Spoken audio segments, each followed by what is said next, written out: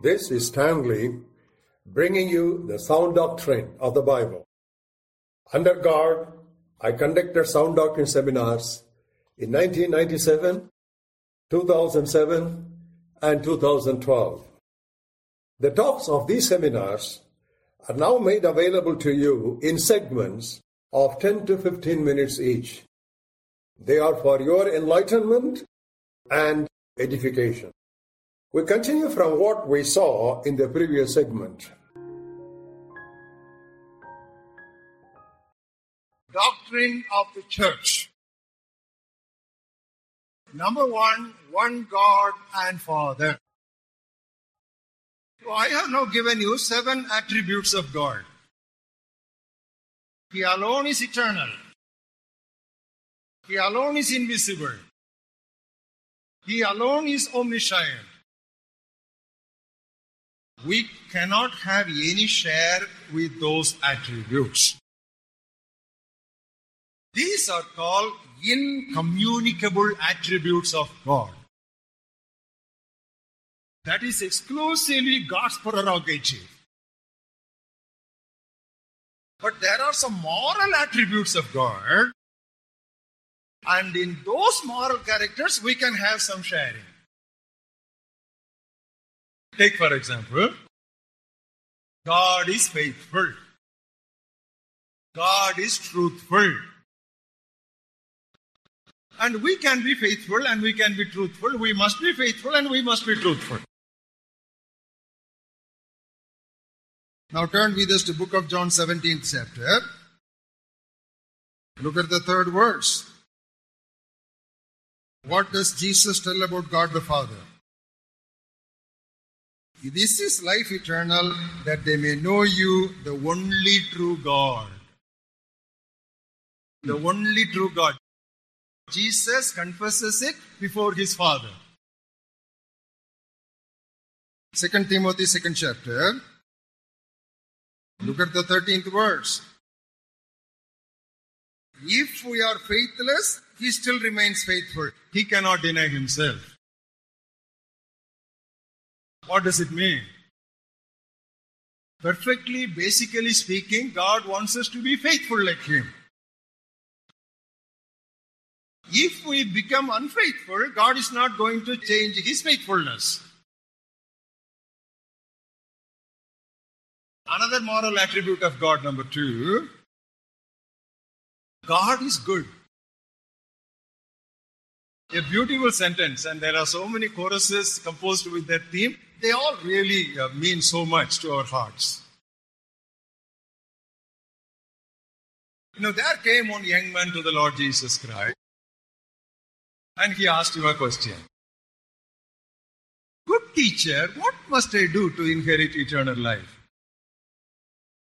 Jesus gave him a wonderful teaching. Why do you call me good? There is only one person who is absolutely good, that is God the Father.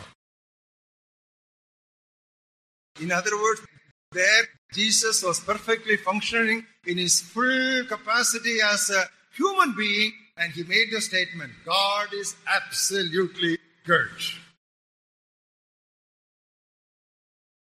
Now there are some beautiful psalms which you are all very familiar with, but maybe in the context we should look at them. Psalm 106 and verse 1. Praise the Lord, who give thanks to the Lord, because he is good and his mercy endures forever. Come to the 107th Psalm. Look at the first verse. Oh, give thanks to the Lord, for he is good and his mercy endures forever. Now this is spread and sprinkled all over the scriptures. The 3rd moral character of God is love. Turn with us to 1 John 4th chapter and 8th verse. It says God is love. It does not say God is loving. It says God is love. Now I can say I am loving, But I cannot say I am love. See, that speaks about the absolute character of God. The Father loves the Son and gave him all things. Turn with us to John 3rd chapter, 35th verse. Father loves the Son and has given all things into his hand. And come to 3rd chapter, 16th verse. God so loved the world that he gave his only begotten Son. Now, relating to love of God, there can be so many other characters. Mercy of God, grace of God, patience of God. These are all the manifestations of the absolute love of God. The fourth moral character of God, God is holy. No other character of God is so often repeated. In Isaiah 6:3, holy, holy, holy. Book of Revelation, 4th chapter, 8th words, holy, holy, holy. Again and again, both in the Old Testament and New Testament, God says, be holy because I am holy. Another word for holiness is the righteousness of God. Now you can note down Romans 3rd chapter. Study the entire chapter of Romans 3 to understand the righteousness of God. It's a very interesting treatment of that crucial subject. The fifth character we can think about God is jealous. What does it mean? He is not an irritable person. God is a jealous God does not mean his irritability. What it means is he always protects his honor. I am the Lord. I will not share my glory with another. That is where the subject of the anger of God is developed. What is the theme of the book of Romans? Justification by faith. But do you know something? The maximum number of reference to the wrath of God is given in book of Romans. You can note down 1:18, 2:5, 5:9, 9th chapter, 22nd verse. See the righteousness of God and the wrath of God, both revealed together in this book of justification by faith. You know what a beautiful balance and blending. Now that's the way that Apostle has been treating some of the vital theological subjects. Now, 5 characters are God's absolute characters which we cannot share. And 5 characters which we can reflect in our lives. But all these 12 truths must control and influence our life. Understand it carefully. 7 attributes we cannot have a share. But the 5 characters which are the moral characters of God, we can have a share. But all the 12 characters should influence and impact our lifestyle. We'll put all these 12 characters together and see how they should reflect in our Christian walk. Number 1, God is independent. So what does it mean? Never boast before God. Never exalt yourself before God.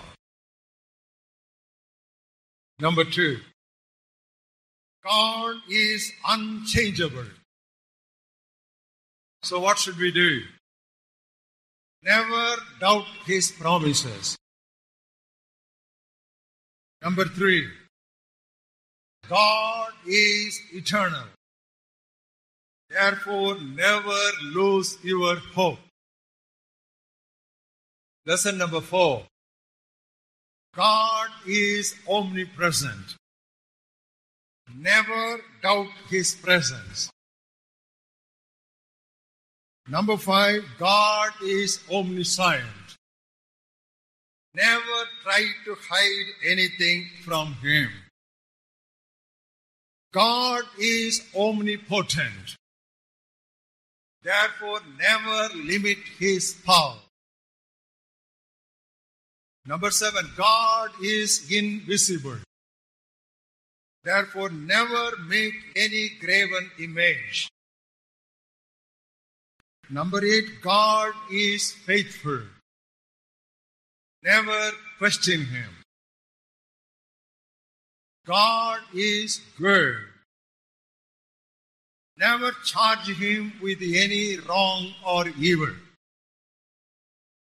God is love. Never accuse Him of partiality. God is holy. Never think He will approve sin. Finally, God is jealous. Never divert His honor to anyone. In other words, all doctrinal study must lead us to a life of godliness. Turn with me to 1 Timothy 6th chapter. Look at the 3rd verse. Doctrine according to godliness. Ultimately, doctrine should lead us to the way of life. It should affect our walk with God. But what is a tragedy today?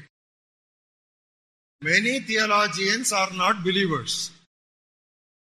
And many believers are not theologians. See, that is the tragedy of today. Believers must be theologians. And theologians must become believers. Now, when that tragedy is sorted out, in all our Bible colleges and seminaries and churches, there will be a spiritual awakening. There should be no dichotomy between these two, believers and theologians.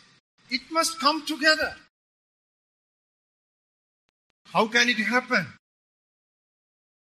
Theologians, though he may be a theological college professor, he must cry before God and say the sinner's prayer, Lord, be merciful to me, a sinner. He must be born again. And every person who is born again should study theology. One will lead to the other. That is what is usually patterned in the Bible. Now you are able to understand the purpose of this program clearly. We should always maintain the clear difference between the incommunicable attributes of God and the communicable attributes of God. You know why I said that? God became man. Man can never become God. Now, this is a very crucial truth, especially in the Indian religious context. God became man. Man can never become God. Even in eternity, when we are glorified, we shall be like Him. That's all. Now, we never become God when we go to heaven also. Turn with me to 2 Corinthians 3rd chapter. I am again targeting another false doctrine here. 2 Corinthians 3rd chapter. Look at the 18th verse. We all, with unveiled face, beholding as in a mirror the glory of the Lord, are being transformed into the same image, glory to glory. We are just growing into the image of God. We never become God Himself. Because this image we lost in the Garden of Eden when Adam committed that sin. That's what the Bible says. All have sinned and come short of the glory of God. We all committed sin and we lost the glory of God. What is the problem with the prosperity doctrine? What is the problem of the positive faith movements? They teach that every believer can become a small God. They say that we are all small gods. This doctrine began in the Garden of Eden. That is what that old serpent told as a lie to first man and first woman. You shall be like God. So that is the lie they told them. Did they become like God? Later on, God says they have become like one of us. What does it mean? That particular aspect of knowing good and evil, they got that knowledge. Not in absolute value. Not in the absolute good sense of God's character. That is why the Bible says, while we were without strength, we are not able to do what we want to do. We want to do good, but we are not able to do good. While we were without strength, Christ died for us. See, that's the beautiful thing, that our inability, what we are not able to do, Christ has to come and help us to just give us that glory. If you fail to understand this truth, you will be led to Hinduism. What is Hinduism? Everyone is part of God. Everyone is a part of God. That is why every man is called a Brahman. It is like drops in the sea. Each is a Brahman. And each is a drop. They all make the sea, the ocean. In whatever way the Brahman manifests himself as gods and goddesses, you can worship. That is how that polytheism came into Hinduism. You see how carefully you should be in understanding what the Bible teaches so that you can give a proper gospel to your non-Christian friends. Now with this, we will move on to the second of the 7 oneness doctrines. We'll continue our study in the next segment. God bless you.